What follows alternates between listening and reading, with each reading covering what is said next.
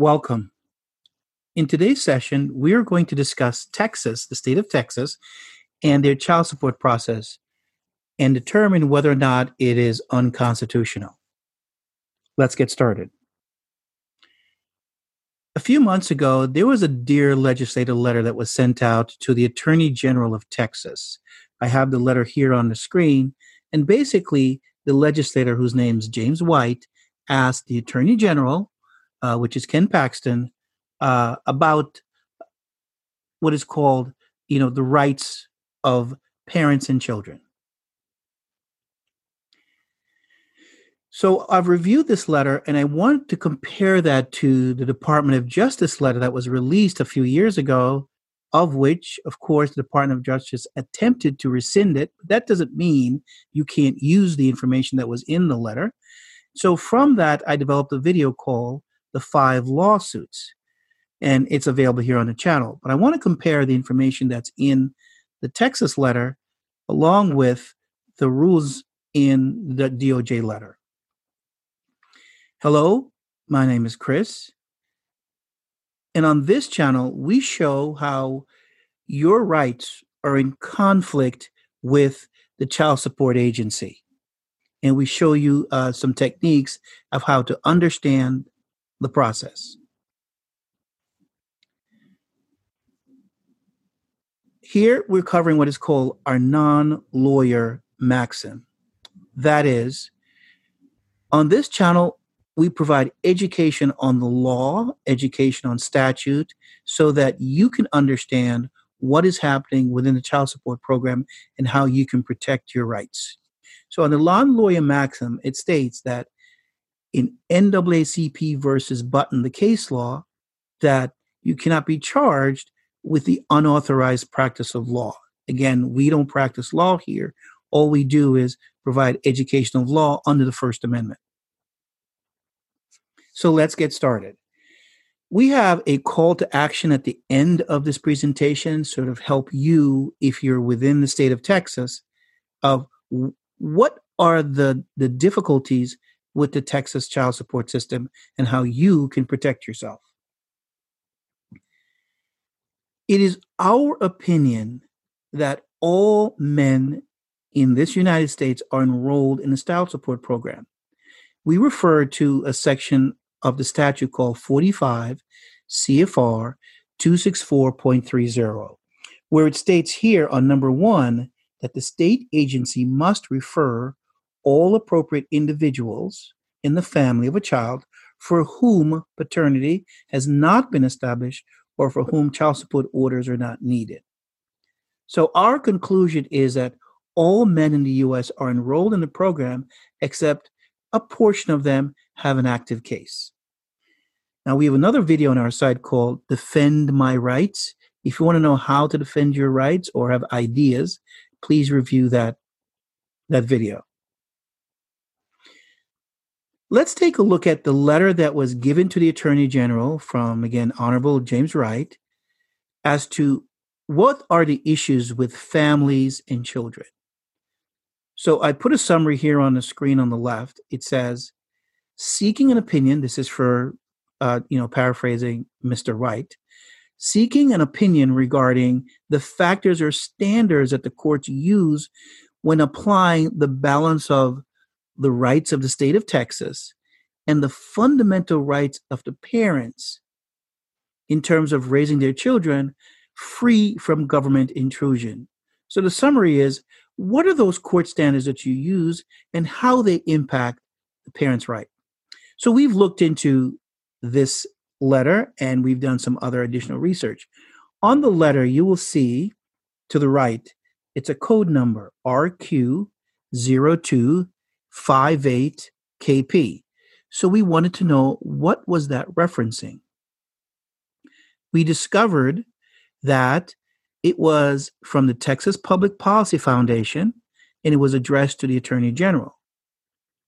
And what they were asking about an incident that happened, and they wanted clarification.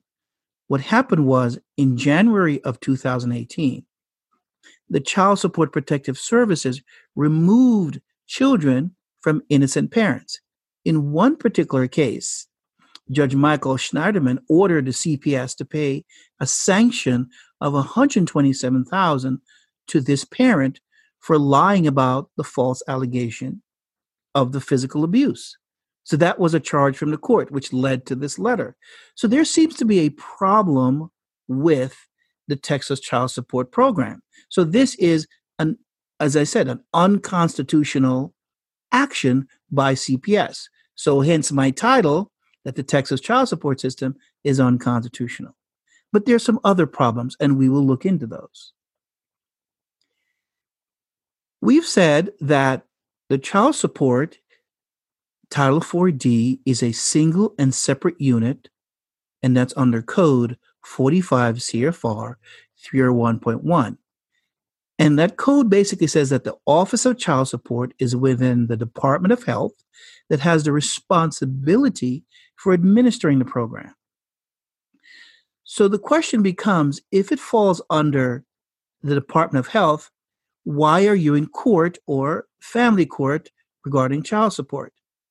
Well, here is where the IDV agency that was created by Congress, and in order to have an office or be within the family court system, they had to create what is called a cooperative arrangements. That falls under 45 CFR 302.34. This is where the IDV agency, which is child support, that's the name of the agency, has arrangement with the courts and law enforcement. And some of the responsibilities of law enforcement was, one, to give them access to rooms within the court, but also to provide enforcement, investigation. And the details of that falls under 45 CFR 235.70. So this is how that closes that loop, how child support, which is a congressional program, federal program, is involved within our court system, which is the judicial branch. Here is one of those cooperative agreements I have here on the screen. It is from the Office of Attorney General, and it's a contract between Collin County, Texas. The contract number is 17-C0016. So the question you would ask is, well, is this contract real? Is this contract number real? Could you search the database for that? Well, the issue with child support is that they don't tell you that they're on the contract. It's all contract law. So in this example I have here, it's a contract. It says child support cases. So the Office of Attorney General has a contract with the Collin County, Texas. So let's say this. Let's say there was no contract. I'm actually making this up. There's no agreement. It is all under the judicial program, and this is just the way it is. Well, upon further research, we reviewed a case out of Tennessee, Nashville, Tennessee. And it's between a group of mothers who decided to sue the child support services, and they name as defendant the Attorney General, whose name is Victor Johnson III. And this case was filed on December 4th, 2004. The facts of the case is that the mothers sued the child support agency for not going after the fathers to collect child support. And we'll talk more about the process for that later in other videos. But for now, this is the essence of the case. On page 2 of that lawsuit, which I have here on the screen on the right, so let's read it. It says, DHS has a contract with Mr. Johnson III of the District Attorney, Davidson County, along with the government county office. And these services are required by Title 4D. The original complaint named them as parties, as defendants. However, during the course of this litigation, the contract expired, thus muting the claim against Mr. Johnson and the government agency that the parties entered into, dismissing Mr. Johnson. So we said that the Attorney General's office is operating under a cooperative arrangement. So here is my evidence. The Attorney General for Tennessee has a cooperative arrangement within the Nashville and the county, whereas they're being sued as defendant. So to understand that many of our attorney generals are having contracts with the Title 4D agency, and this was filed in this case. Now, many people will say that they brought this case before the circuit court. That's irrelevant in this. The footnote says that this case was dismissed. They lost it, not because they brought it into federal court. Some people say, don't bring child support. That's not true. That's not the basis of the case. The attorney general was dismissed because their contract expired. Again, the cooperative arrangement expired. What if the contract was not expired? Will this case move forward? Perhaps. So here comes the problem. We're talking about that the Office of Attorney General has a contract with the Title 4D agency. Well, the Supremacy Clause of the United States makes it very clear, and I have it here. It says, it established that the federal constitution and federal law generally take precedence over state laws, even state constitution, and it prohibits the states from interfering with the exercise of the federal government.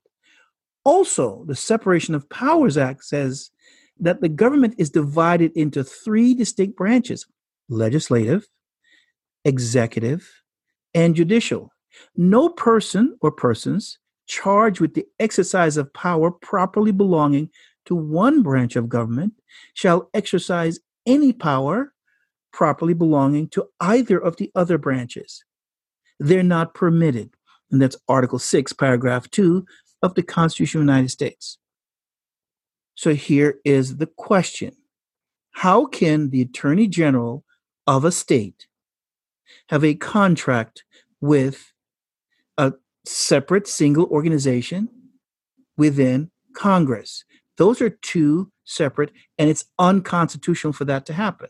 Well, how they get around it is with the cooperative agreement, a contract.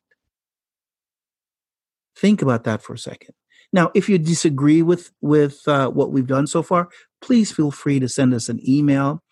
We'll entertain your questions regarding this issue of the Supremacy Clause. So let's go back to the statute again. Single and separate unit, 45 CFR 301, under the Department of Health. This letter I have on the screen is from the Attorney General of Texas. And at the bottom of the screen, I have a red arrow that says Office of the Attorney General of Texas, Title 4D agency. Let's go back to the statute. So I took a paragraph out, and it says the Child Support Division of the Attorney General's Office is authorized by state and federal law to assist families in establishing and enforcing child support orders. That is not possible. The Supremacy Clause of the United States makes it very clear that the Office of Attorney General, which is the highest lawyer in the state, is under judicial branch. There are no correlation between federal law and assist. So this statement is not true, but yet this is the letter. So what is happening? Well, the Attorney General is actually in his what? Private capacity. The Attorney General is allowed to have a contract outside of work. Nothing's wrong with that. But here they're saying that the Office of Attorney General is the Title 4D agency as a result of the cooperative agreement. Well, it's not. It's just a contract. Now, where does that lead us with this statement? We've said on this channel over and over again that the child support agreement and arrangements are nothing more than interstate contract. Now, under the case law from the United States Supreme Court, U.S. versus Sage, it says exactly that it is a contract. And to accept any other definition is not true. Again, it's the Second Circuit Court of Appeals. They were correct. It is all contracts.